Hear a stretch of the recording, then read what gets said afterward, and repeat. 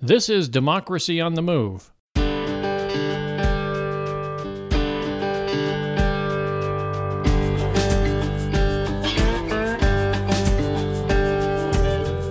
Democracy on the Move is a podcast tribute to the people and organizations who dare to reimagine our nation and drive it toward its true principles of democracy. This episode is being released on Sunday, January 23, 2022. I'm Dan Schaefer, your host for today's podcast, and thank you for joining us.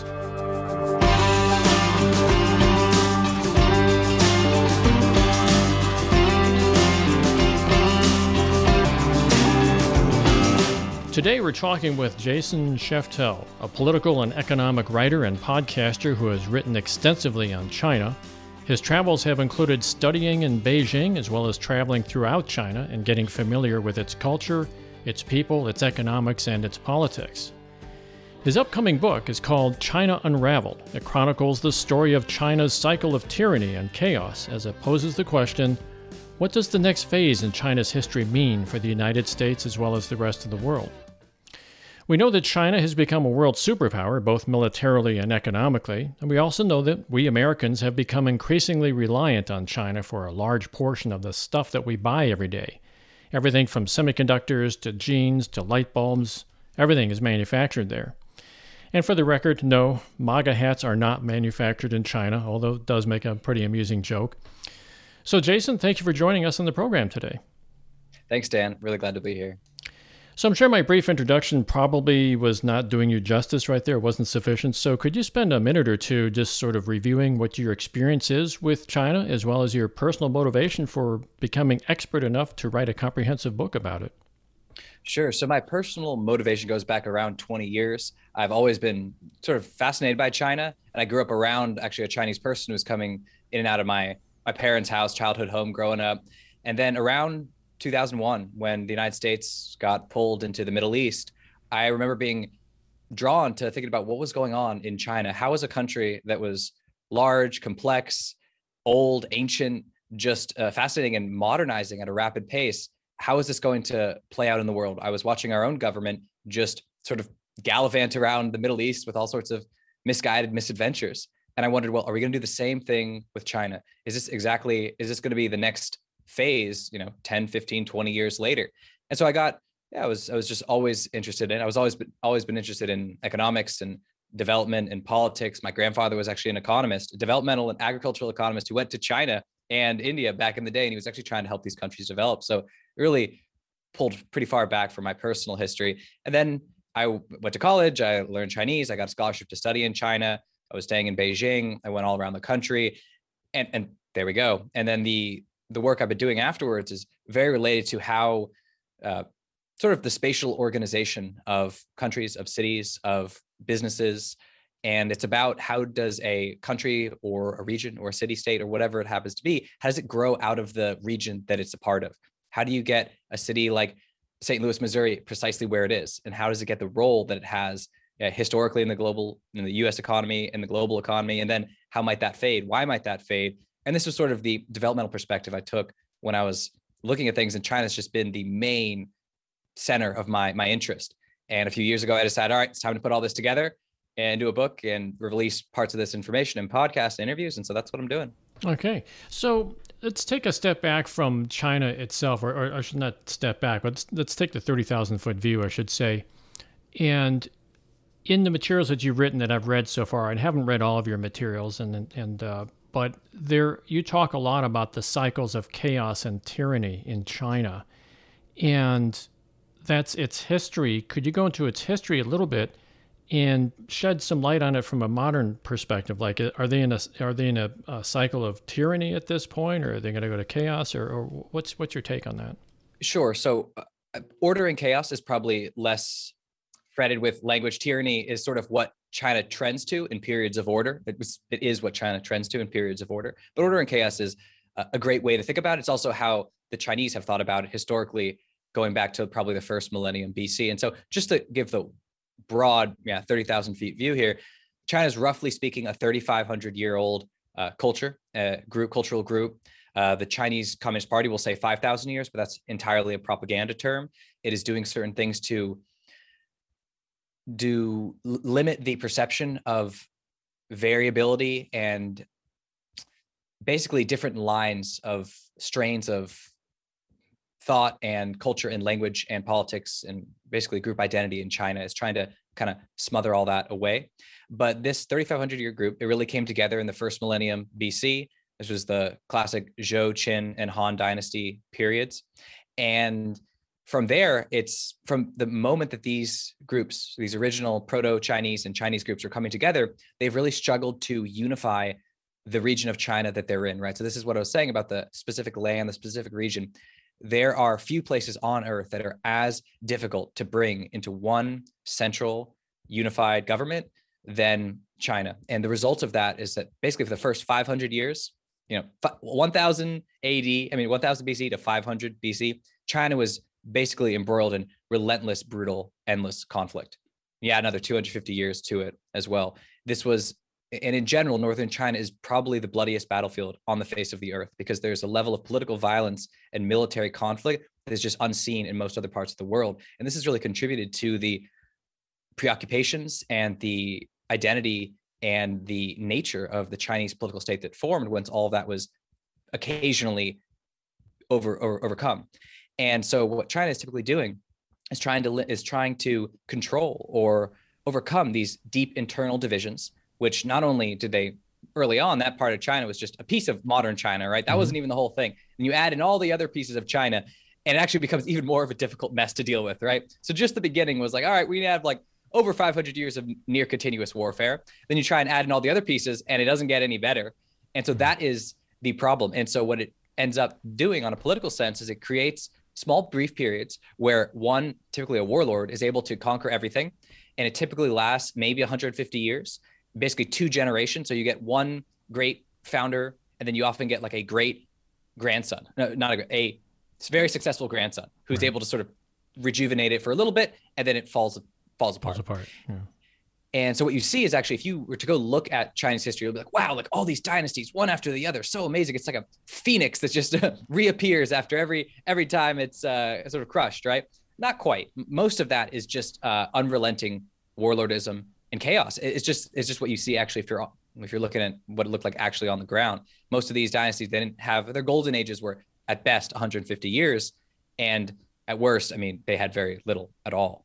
So that's what happens, and you get these cycles. And in a modern context, what you see is these cycles are actually, they're sped up the same way that industrialization, modernization, electrification, urbanization, all these isations, they've really sped up life. They've sped up the rate of technological change. They've sped up technological improvements, military conflicts, all this stuff.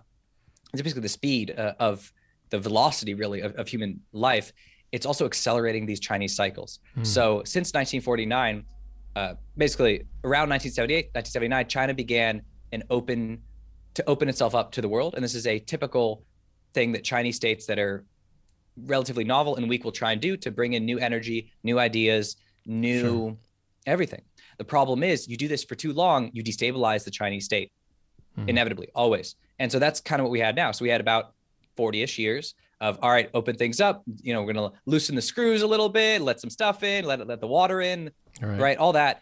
And then it starts to reach a point where the Chinese state, the political state, starts to get very scared about what it sees throughout the country, right? It starts to see economic and social divisions rising in every part of the country. It starts to see antagonisms with its many, many neighbors and with everyone, basically. And the modern world, where you have supply chains, global supply chains, you have these very complex dependencies all across the world. They are extremely difficult for a country like China to deal with. So if you go into its history, China is very content to just block off the rest of the world, right? It already has enough problems within China. So now we live in a world where you can't do that. And modern China cannot actually function without the rest of the world. The only way it was able to develop was all the external markets, all the everything, right? And we could get into that, but it's really, really tough right now. So Xi Jinping was just at the UN, or he was at a big Davos summit, or the whichever one of those grand events. And he's there saying, globalization cannot be stopped. It is inevitable. And he's not saying that because that's true. He's saying that because China needs that to be true. And that is one of the many things we'll see, actually, when you look at what's actually going on in a lot of Chinese diplomatic speak, which is becoming increasingly impossible to interpret, right? It's becoming like sort of quite deranged towards the end of the Soviet Union, but that's where we are.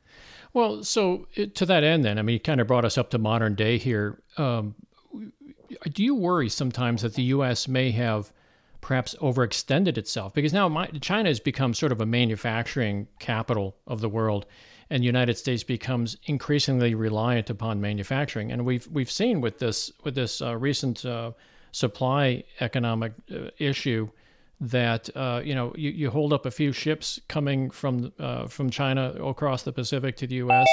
and you get a lot of problems with supply side issues because the U.S. is, I would think, perhaps, I don't know what your opinion is, that we have overextended ourselves on manufacturing in China. And the second part of the question then is, what if the U.S. starts pulling the manufacturing jobs back? I mean, will this destabilize China? Will it destabilize the world?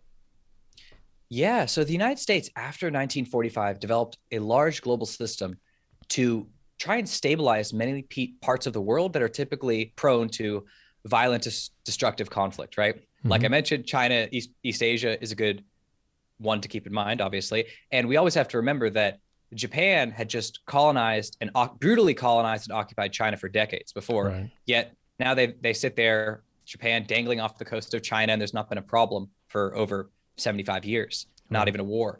That's, again, entirely a result of the United States. And there's similar things in Europe and Eastern Europe. We have problems now with Russia and Germany going through another rodeo and basically we're seeing these same patterns start to repeat themselves. And what the United States did with its global system was to provide, it tried to, there's obviously many terrible parts to what it did, but in general, it was trying to spread enough of the prosperity around to U.S. global allies to keep them in line against the Soviet Union, and then also to allow them to develop and to, in doing so, help defend themselves. Right. So it wouldn't have to be the U.S. They could be there on the front lines, and we wouldn't have to do the whole job ourselves.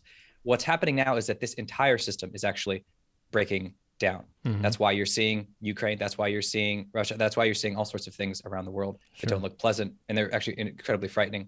And COVID accelerated this trend, a more general trend that the United States had been experiencing, both in its business industrial base and also in the population at large, to end some of this globalized production, right? What happened is that the United States, basically, the US Navy and the global transportation systems, the global information systems we have, allowed the world to split into basically production nodes and consumption nodes, if that makes sense. So you have small nodes, like we have places like Germany that produce things, and they typically sell all that stuff to the major consumption nodes in the world, which is the United States is the main, it's bigger than the next 6 or 7 combined. Right. That's the way the world worked. And so Japan developed because it built things and it sold them to the United States. China developed, built things, sold them to the United States, primarily, other countries as well. But that is the system that we developed. And part of what happened with that is that it destroyed a lot of US typical US manufacturing zones. Yeah. Terrible, right? Well, actually, yeah. And so that's what's happened. And now there's just been the backlash, right? You do that for long enough. And the Trump election was, I think, a wake-up call to a lot of people that there was it had sort of manifested in the electorate for the first time, this sort of antipathy, this backlash towards the loss of manufacturing. It was all directed at China because it's, like you said, the great factory of the world at this point, right? It took the vast majority of all of those lost jobs went to China. And at this moment, China produces, actually it's probably accelerated. It's probably over a third of all manufactured goods are at least assembled in China. But the challenge is that maybe 10% of the global goods are consumed in China. So China has an industrial base that's at least 3 times, and it's actually much more, 3 times larger than the one it can consume by itself. Yeah. And so that is where there's huge problem. Like you asked, is there a problem for China if we start to see more nationalism, protectionism, and stuff like that in the wake of COVID, and then in the wake of the perceived world of production, which has just been too skewed to China in the eyes of many Americans for too long? And the answer is yes. It is a very bad thing, right? You can't actually, China can't run on its own consumption base, and everything going on with its population and its demographic decline is going to make that even more impossible, basically, as time goes on. So, and it's not only the manufacturing base, but I was listening to one of your prior podcasts, and you talked a lot about something which I was not aware of, and I think the mainstream media has maybe not been aware of is that they have an incredible real estate bubble at this point. And, as an investment, real estate is one of those things that depends on prices rising faster than inflation. And in order for that to happen, you have to have people at some point purchasing real estate. And now, so people, when they have money, what do they do with the money? Rather than just putting it in the mattress, they invest. What do they invest in? A lot of it is real estate. And so that market is way over leveraged at this point. So is there the possibility that there could be like a bubble bursting sometime in the near future, similar to the real estate bubble that broke here back in 2008? It seems like China's in a much worse condition. And just for reference, I remember looking back and seeing some pictures of huge apartment buildings in China, and there's nobody in them. They're just built, and they go on to the next building and build another one, because obviously they're getting money for building these things, but at some point someone has to occupy them in order for the investment to pay off. So could that cause a collapse at this point, do you think? And if so, what would be the ramifications to the not only the leadership in China, but again, the worldwide reverberations? Yeah, I think the Chinese property bubble is one of the greater and more immediate threats to sort of take out the whole system. Basically, Mm-hmm. there's many things that I keep in mind about what might be the sort of domino that perhaps leads things to, well, collapse, basically. And increasingly, the property market is just one of the key ones that everybody should really be looking at, because there's a massive bubble there that's it could easily be the largest bubble in human history, period. Just the scale of what's gone on and the specific way in which real estate is so enmeshed in the investment strategy of people around China. It's a consumption good as well. It's necessary for people in China to find spouses. It is seen as, it's also one of the only investment goods that are available in China. So here we have financial assets, and you can buy this, you can buy that, you can go in the stock market, you can put these in funds and all this. In China, there's far fewer investment options, and you're basically stuck with just real estate. So everyone is plowing their money into real estate. They have an enormous percentage of urban wealth is just entirely in real estate. And there's been a game of chicken going on between basically the Chinese population and the Chinese government about, are you going to ever allow prices to fall, right?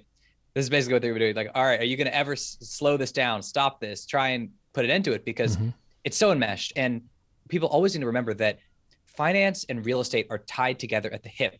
Yeah. And there's deep ancient reasons for this, but more immediately and modernly, collateral. The collateral that makes a bank feel the most secure is land and property. Yeah. Whether those things have any value or not, that's kind of just the way it works. It's what makes their equations and their ratios and everything fit best. And so you get all sorts of financial activity rooted in the supposed value of real estate. And this, well, like you said, it had problems for the US subprime market, but in China, it's far, far, far larger and more disturbed. The centrality of real estate, it's enmeshed in every local government. It's enmeshed in the GDP efforts, basically the GDP quotas that the central government sets. It just cascades through every level of society. And so it is extremely dangerous. It's over a $50 trillion bubble. Wow. And it can't go on forever, but there is a lot of capacity in the Chinese state to reconfigure and rearrange capital and debt structures, right? So you can take these guys, China has total control over ultimately the assets and liabilities of various companies, and it's rearranged industries routinely. And again, you're kind of rearranging the deck chairs on the Titanic at some point. Like the bill does come due, but yeah. So everyone should definitely keep it in mind, and it easily could be the straw that breaks the camel's back. So what about, there's other places China can put its money. I mean, if you add China along with Hong Kong, for some reason they still separate the two in some of these financial reports, but if you add the debt that they own of U.S. debt, it ends up being about just shy of $1.3 trillion. This is as of last October, which is just a hair less than Japan is for the U.S. So right now, basically China owns $1.3 trillion of U.S. debt, and there's a total U.S. debt of about $28.4 trillion. So that makes China about a 5% owner. Would they be wanting to perhaps move some of their money into more U.S. debt? And what would be the ramifications if China does have a collapse of its real estate market, which would then cascade into all different parts of their economy, what would be the result of all the debt that they're holding? Would they just try to sell it to get cash and could trash the U.S. Dollar value or something like that? I mean, I have all these worst case scenarios built up in my mind, so I'm kind of looking to you to provide some answers on that. Sure. So I think that in the mid 2010s, or around then, people were getting very worried about the Chinese control of U.S. debt. Mm-hmm. And as you mentioned, the U.S. has issued so much debt that's actually decreased, which is I guess a good, bad consequence or whatever of that. It's a silver lining.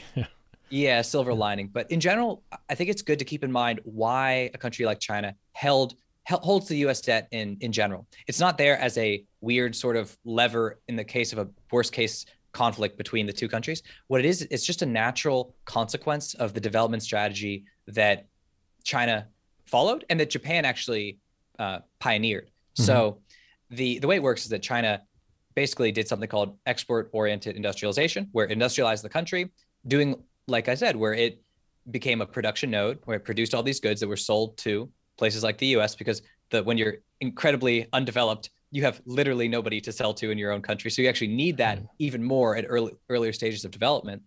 And one of the consequences of this is that if you're selling all these goods to the United States, what that would naturally do is actually increase the value of your currency, because part of the way that a currency's value is derived is that it's the demand for that currency. And if the US is buying all sorts of stuff from China, it would increase the demand for the yuan, and then that would make it harder to sell those goods. So Japan actually started this, where when it was industrialized, the 60s, 70s, 80s, all that, it was buying up US debt and it was buying up US dollars to basically stabilize its own currency and to take some of the US demand off the market for those goods. And it gets pretty naughty and complicated the way this all shakes out. But in general, what is going on is that China, and actually the reason Japan now has more debt than the United States is because it's doing the exact same thing for the yen.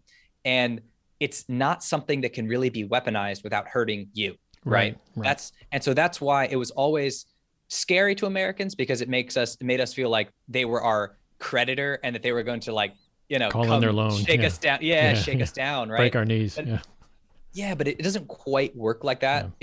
The way China needs its exports. It's a key pillar of the Chinese economy. It brings in hard currency. It brings in a lot of things that the country really needs, right? It runs, roughly speaking, a lot of the growth in the last few years in China has come from heavy industry, infrastructure development, that sort of thing, then the construction, real estate, property sector, and then exports. So that's one of the three pillars, and they need it. So it's a dark day. If you have a property bubble bursting and then you decide to wreck your own exports by messing with your currency, you're on the way down. You're back to the chaos cycle, basically, then, Yeah. So let's talk about their military. Geographically speaking, and I think you alluded to this earlier, that China is, in some sense, it's like Russia. It's surrounded by many other countries that aren't necessarily looking out for China's best interest, to put it lightly. And so I'm sure that the military is consumed with, shoring up its borders and with these nations. But there's been a lot of talk lately about its naval buildup in the South China Sea. And so what's the game plan there? And should the U.S. be concerned about this? Yeah, so the South China Sea buildup actually goes back all the way to the 90s, where they were sort of taking islands from Vietnam. And it's really been going on a very long time. And it really expanded in 2009 when China pulled out of its magic hat. It pulled a 9-dash line that the old Republic of China, which had zero authority almost anywhere in China most of the time, where basically they had a map that showed 9 dashes on the South China Sea, claiming all of that for China, which also never existed in Chinese history. But none of that really matters. They liked this map, and they claimed the whole South China Sea. They took their own Sharpie and drew it on the map, I guess, right? Yeah, it was a big Sharpie, and they're like, well, I think we own all this. But the main reason, not a major reason why China wants the South China Sea is because of kind of what you alluded to, is mass military vulnerabilities, right? This is one of the main things that, instigates periods of chaos in China's history. Typically, it would be proto-Russian barbarian states that would come rolling in. But increasingly in the last 1,000 years, it has been seaborne states, starting with, the Japanese were pretty brutal. Right. They were probably the best at this. And then also Dutch, British, Portuguese, all this kind of stuff. The waves that have been lapping at the Chinese coastline have been pretty dangerous for the Chinese state for many, many centuries now. Yeah. And what China has is a coastline that is hemmed in on all sides by basically island nations, hostile nations, large industrialized allies of the United States, right? Japan, you have Taiwan, you have renegade provinces, you have South Korea. Yeah. Yeah. And we also have to remember the United States has had stationed troops, right, all around China for ever, basically, as long as the People's Republic has existed, right? We also invaded Vietnam right next to China. So the perception of Chinese vulnerability is deeply ingrained. And I'd also like to say, like, a key principle I sometimes throw out about China's history is that in China's history, the barbarians are always at the gates, right? Mm-hmm. That is the way it's seen in China, 100%. And so that's a good thing to keep in mind. And for China, what it is trying to do with its naval buildup, among many other things, I mean, obviously it has grand ambitions to rule the seas and compete with the United States all around the world and all this. And you really need a navy to do that. Because as we were mentioning, there's all this global trade, right? And 90% of trade happens at sea because you get economies of scale there. You cannot get overland. And that's why China's Belt and Road Initiative has kind of morphed into a generalized investment initiative, because you can't actually run railways through Kazakhstan and expect to actually make any money off of it in comparison, right? And so that the quality of the Chinese naval buildup is probably what is most concerning to U.S. military planners and U.S. military generals, basically everyone in Asia as well, because that is the way that things get really dark. But what I would always encourage people to keep in mind is that a country's military capacity is always related to its needs, right? So the United States is a great example. So the United States has basically Mexico and Canada next to it. It's the only countries that really borders. And precisely 1% of the U.S. military is concerned with Canada or Mexico. So there's very little high defensive security costs for the United States. That's part of one of the reasons why it can just have a global expeditionary military going all around the world, right? Invading landlocked Central Asian countries for decades, which is absurd, has never been done. Again, it's a stupid idea, but bizarrely impressive in its own weird way. China is very, very, very different. And like you said, it's similar to Russia, where you have just so many countries that China has problems with and that are not only enemies, but long, historic, ancient enemies. The last war that China fought was in the late 1970s, and it was against Vietnam. And Vietnam was colonized for about 1,000 years in 4 different rounds by China. And the depth of the Vietnamese antipathy towards China would stun an American, right?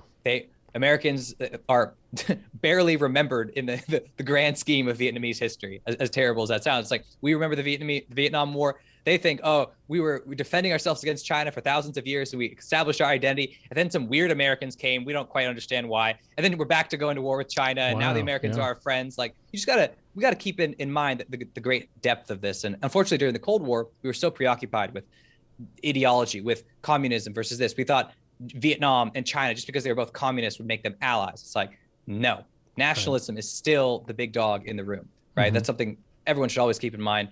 And as things start to, like I said, as things start to unravel in various ways with this global system, we're going to see that what's going to come to the fore are going to be nation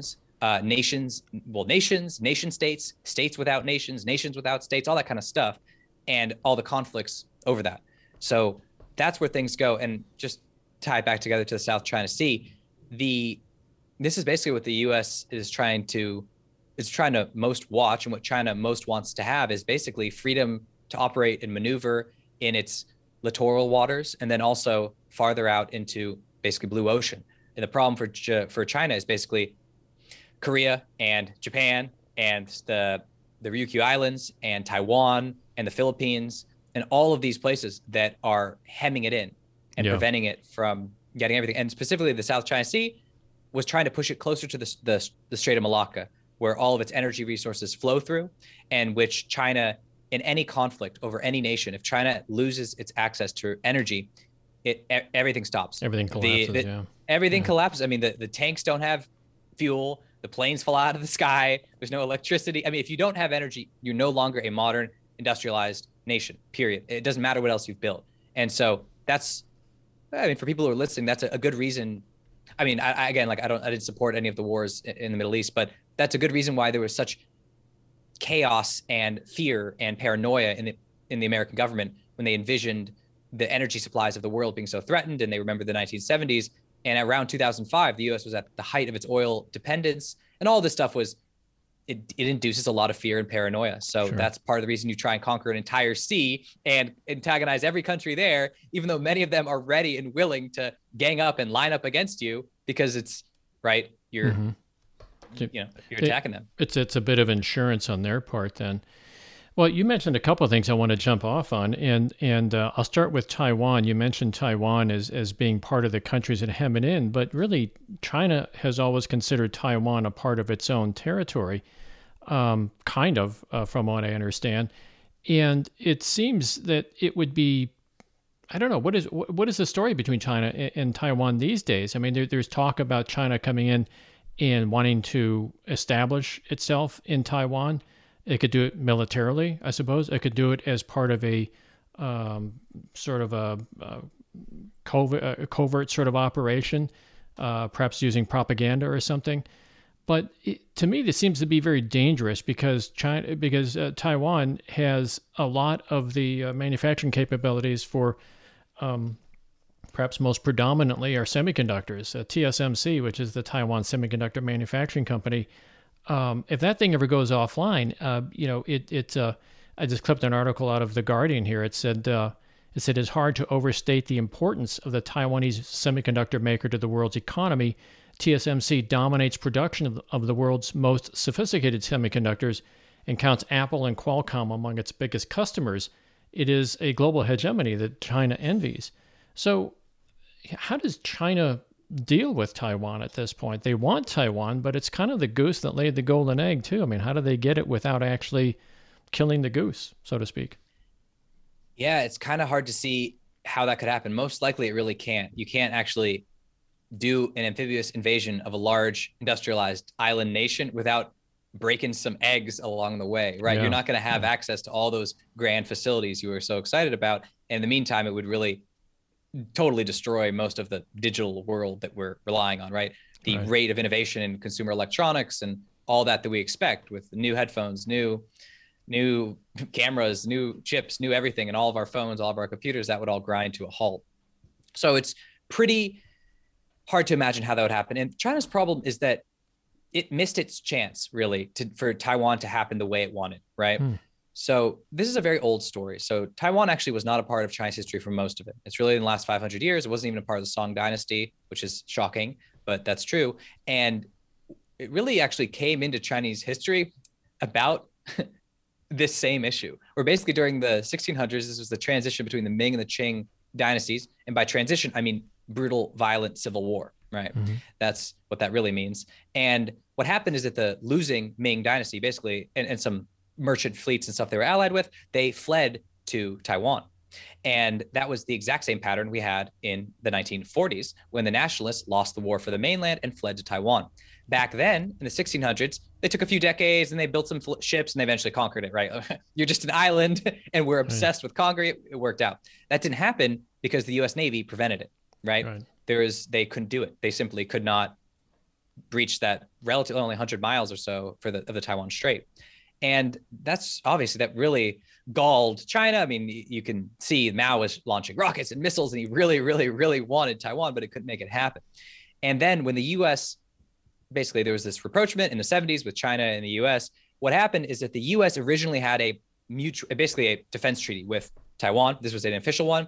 And to get China on board with all this anti-Soviet Union stuff the US was about, we basically made that legal defense agreement unofficial, right? That's basically what happened. And it became ambiguous, but it was pretty obvious that it wasn't going to happen. So this would be similar to if the US had managed to have it, kiss and make up with North Korea, but the cost would be to give North Korea South Korea, right? That wasn't going to happen. It was the same thing with Taiwan. And now there's all sorts of communiques and assurances and all this stuff that go around with it. Basically, you have a de facto alliance treaty with the US and Taiwan, and that's kind of obvious, and China has known that. And what's happened recently is as the centrality of Taiwan has become obvious to the rest of the world, particularly because of semiconductors, you're starting to see official changes in the region. So Japan recently said, basically, they're going to fight for Taiwan if push comes to shove. And so that is a really big deal. And for Japan, it's kind of more obvious. It's less about how much they love Taiwan and more about how Their Taiwan is economy, kind of yeah. like and also Taiwan is the bottom of a long island chain that extends through the home islands, right? There's the Ryukyu Islands, and basically Taiwan is the very end piece of that, right? So that's a great way to let China, which claims those islands, to just take all of those too, right? So Japan would much rather fight in Taiwan, and Taiwan was actually the first part of China that Japan colonized. So there's much more of a connection there than the people realize. But that is the way things sit. So the other sort of real challenge for China has been Hong Kong, where Hong Kong was supposed to be the vision of how Taiwanese integration might happen in the future, right? If you go back to the 1990s, we're going to have two countries, one system. All this stuff was created to make it seem like we could have a grand Chinese fold come together in the 21st century. To some degree, at least to put out the propaganda that was a possibility. Well, now what's happening in Hong Kong has basically destroyed any possibility of having any sort of actual peaceful, real thing happen on the Taiwanese, from the Taiwanese side. And then as for any sort of covert operation, it's just really not possible anymore. There's too much. I mean, Taiwan was actually a dictatorship through the 1970s, but as it developed democracy, you basically had a party that became rabidly anti-China. And then as things have moved, you're almost getting a bipartisan keep China at a distance policy in the Taiwanese electorate. So it'd be very hard. I mean, China has tried very hard to get control over some of these electoral processes, but they've always been messy, like in any other country, right? Try and take control of Mexico. The United States trying to take control of Mexico's, politics. That's very hard, right? And all around the Cold War, you just saw the U.S. failing to deal with every random country's internal politics, and it just led to all these problems. And we did pretty dubious coups and all that kind of stuff. But it's very similar for China and Taiwan. It's just very unlikely would ever be able to create some party that it could basically use as its beachhead to try and push unification. It was trying all this stuff. It's that ship has sailed. Yeah. Well, that gives me some comfort because I always considered the fact that, we are such vulnerable. We're so vulnerable to, computer chips being manufactured in a complete, in an uninterruptible supply of computer chips. And we've seen what this short interruption in supply, how much it has affected our industries here, particularly our automobile industry. I have a friend that works for Ford on the assembly line, and he says, they had to send him home for like a month at a time because they have everything except the computer chips they need to put the cars together. So that puts my mind at a little bit of ease, but we still are subject to vulnerabilities there in Taiwan. But at least now I know that China's not going to land a bunch of boats in there and start taking over things and kill the goose that laid the golden egg. Well, I will say, there's more of a potential for a war between Taiwan and China now and in the coming near future than there has been for a long time. And the problem is just because as things are destabilizing in China, the party is losing its credibility and its authority, right? And it's run on competence, right? There's no elections. There's nothing like that in China for the political system. And what the Chinese Communist Party is run on is results. Look at the massive cities, look at our place in the world, look at our military, look at this, look at the great rejuvenation of the Chinese nation. Well, as growth starts to fade, and it's fading, right? You can look at, there's just growth numbers and they're also still inflated. They're still very dubious, but nonetheless, even China can't prevent the downward trend. And that is, again, one of those things that causes all those tensions I've brought up in China to become even more of a problem. And the Communist Party is running around looking for something it can, hang its hat on. Hang its hat on, exactly. Yeah. And public health being the greatest nation to fight COVID, right? Well, that worked a year ago, and now it's like, what do you guys still have a zero lockdown? You're locking down random cities one after the other. The Olympics look like they're going to be a disaster. All that is going on. And this is also when a sort of desperate Chinese state could very easily think that basically the benefits, the internal stability benefits, the propaganda benefits, all of that of a war over Taiwan, might outweigh all the problems. And it just depends on how bad things get, right? If China loses control of its energy system, if its manufacturing system starts to crumble for all sorts of reasons, if any of this stuff happens, then war could be the best of a bunch of bad options. And that's unfortunately where China is trending. It's going to be a place of pick your poison. This is not a grand rejuvenation of the Chinese nation. This is pick your poison. What are you going to allow to happen? Will there be famine here? Will there be energy shortages there? Will there be wars here? Will there be? I mean, this is what it's going to look like when things. This is what happens when China comes apart, right? And so people shouldn't discount the problem of the potential for a war over Taiwan. They really shouldn't. But again, making this work is just as hard, right?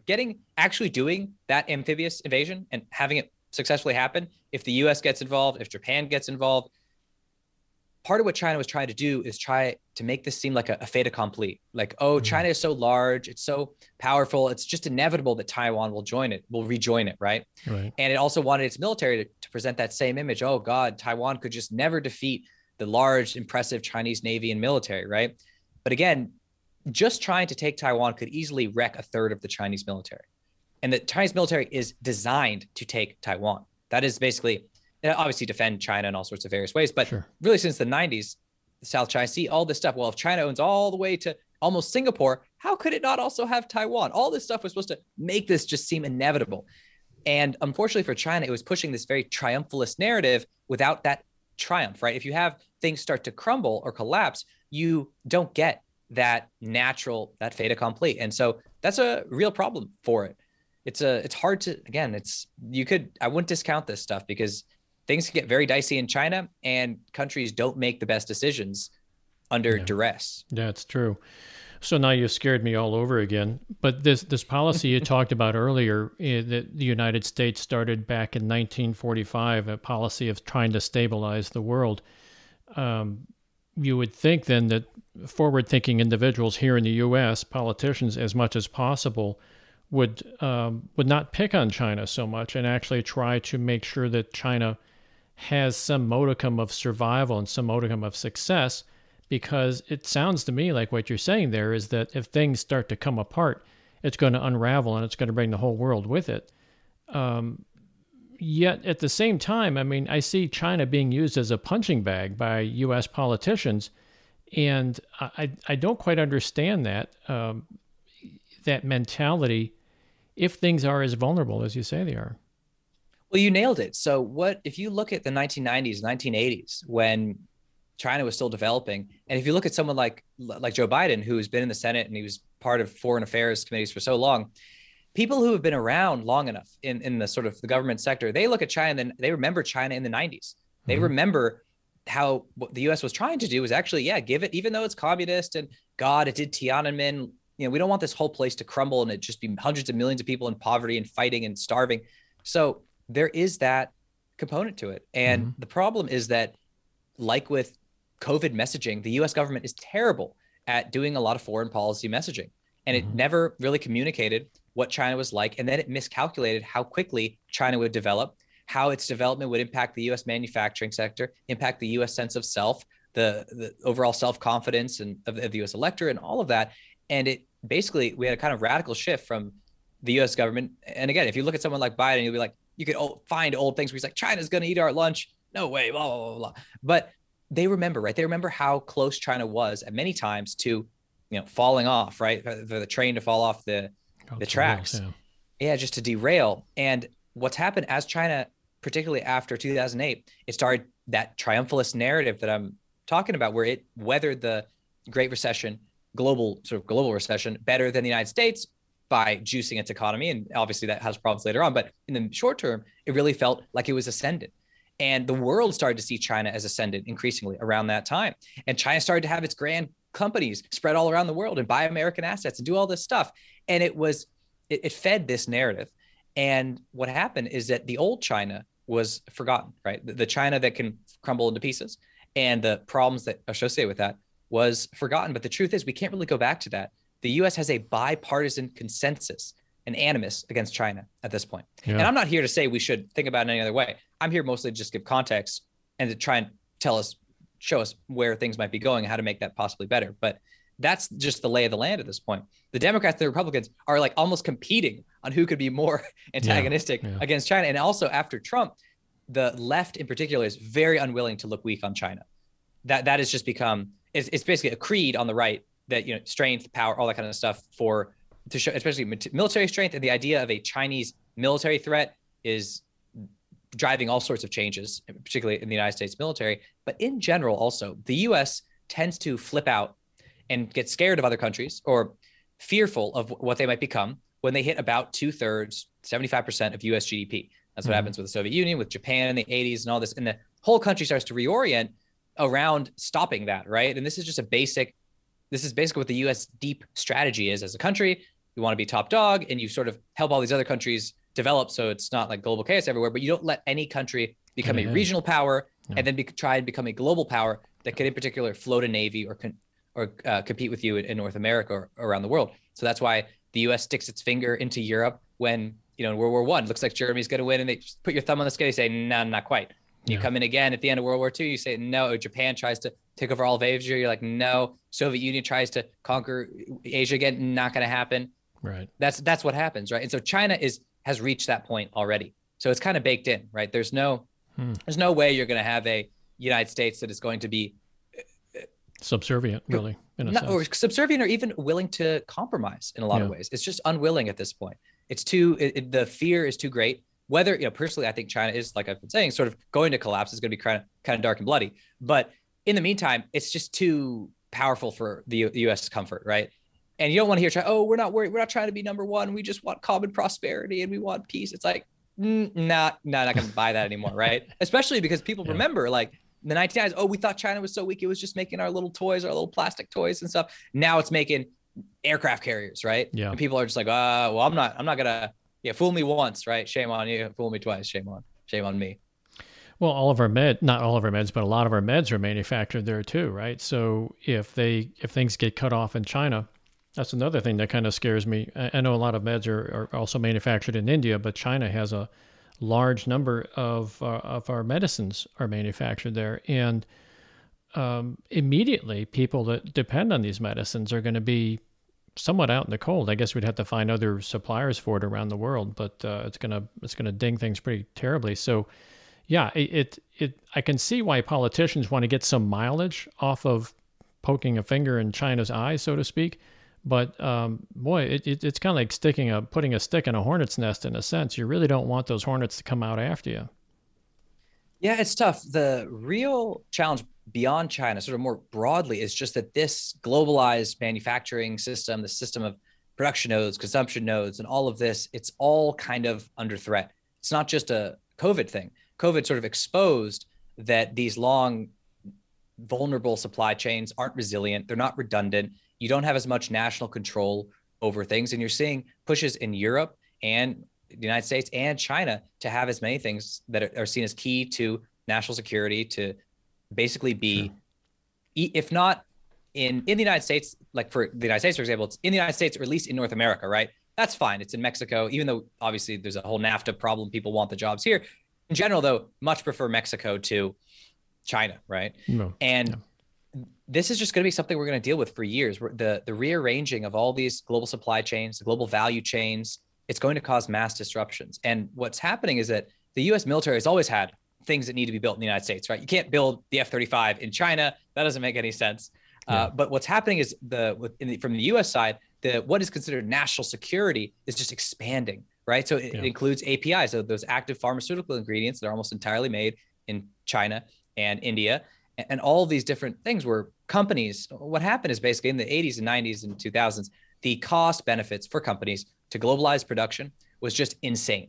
Right. You basically could, what it comes down to at its root is global labor and tax arbitrage. That's what this really meant. This is what globalization from a corporate perspective meant. It meant, let's build every single little part everywhere in the world, wherever we can make it cheapest, right?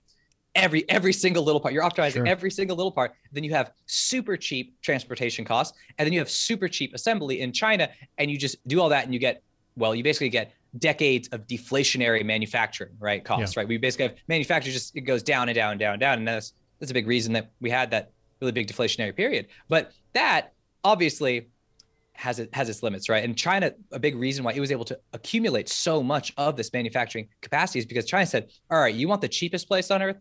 Beat this, right? We'll have basically no labor laws. We'll have no environmental laws. We'll build the whole factory yourself. We'll do it, right? And so that gave it this huge scale. Obviously, it had the later environmental damage and all of that, and it's trying to rectify that, deal with global warming, all that kind of stuff. But early on, this is how you get scale. And then it starts to have sort of reinforcing feedback loops where, well, everything's already there. Why would I stop? Right. Well, now I'm going to just put more of the production there. No, well, they have every, supplier and sub manufacturer that I would need. It's just right in that city. Well, why would I go to Nicaragua? Right. So that's kind of what happened. But these companies are going to have to figure out what to do next, because the tensions, even if it doesn't lead to major conflict in the near term, the tensions between the US and China are not going away. And companies are being caught in the middle, right? Yeah. They're being caught in a vice. You can remember the NBA. You can remember Intel right now, Walmart right now, all these companies. Well, are you using forced labor in your supply chain? All these things are just terrible. Starting to come out now, yeah. Yeah, Taiwan, Hong Kong, Xinjiang, all these Chinese problem points that have been there forever are now, as these tensions rise, they're all surfacing, and corporations are really being caught in the middle. But they're going to have to decide, well, when do we make the decision on costs and our profitability? And maybe we have to give up on the Chinese consumer market in some sense, which China had always been dangling out in front of them, like, oh, one day you'll have 1 billion consumers. How could you leave? Yeah. But that's also not going to pan out. So the corporations have major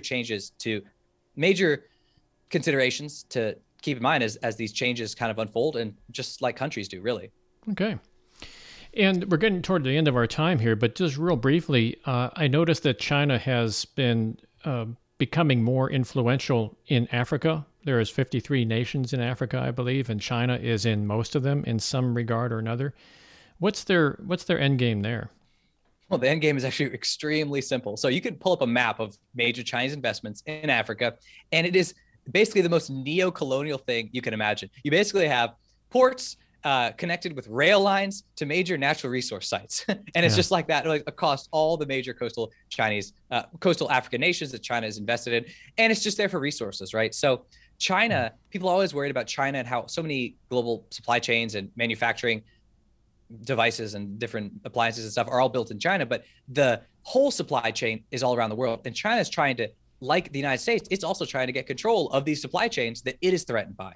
And so all of the more upstream goods that you get, whether it's cobalt in Congo or any other material, they're trying to get as much control over these supply chains as the United States, because they actually have perceived for a very long time how vulnerable they are. We're only just starting to realize that the world is changing and globalization is on its way out. And now we're going to have to figure out what comes next. And there's going to be mad chaos along the way.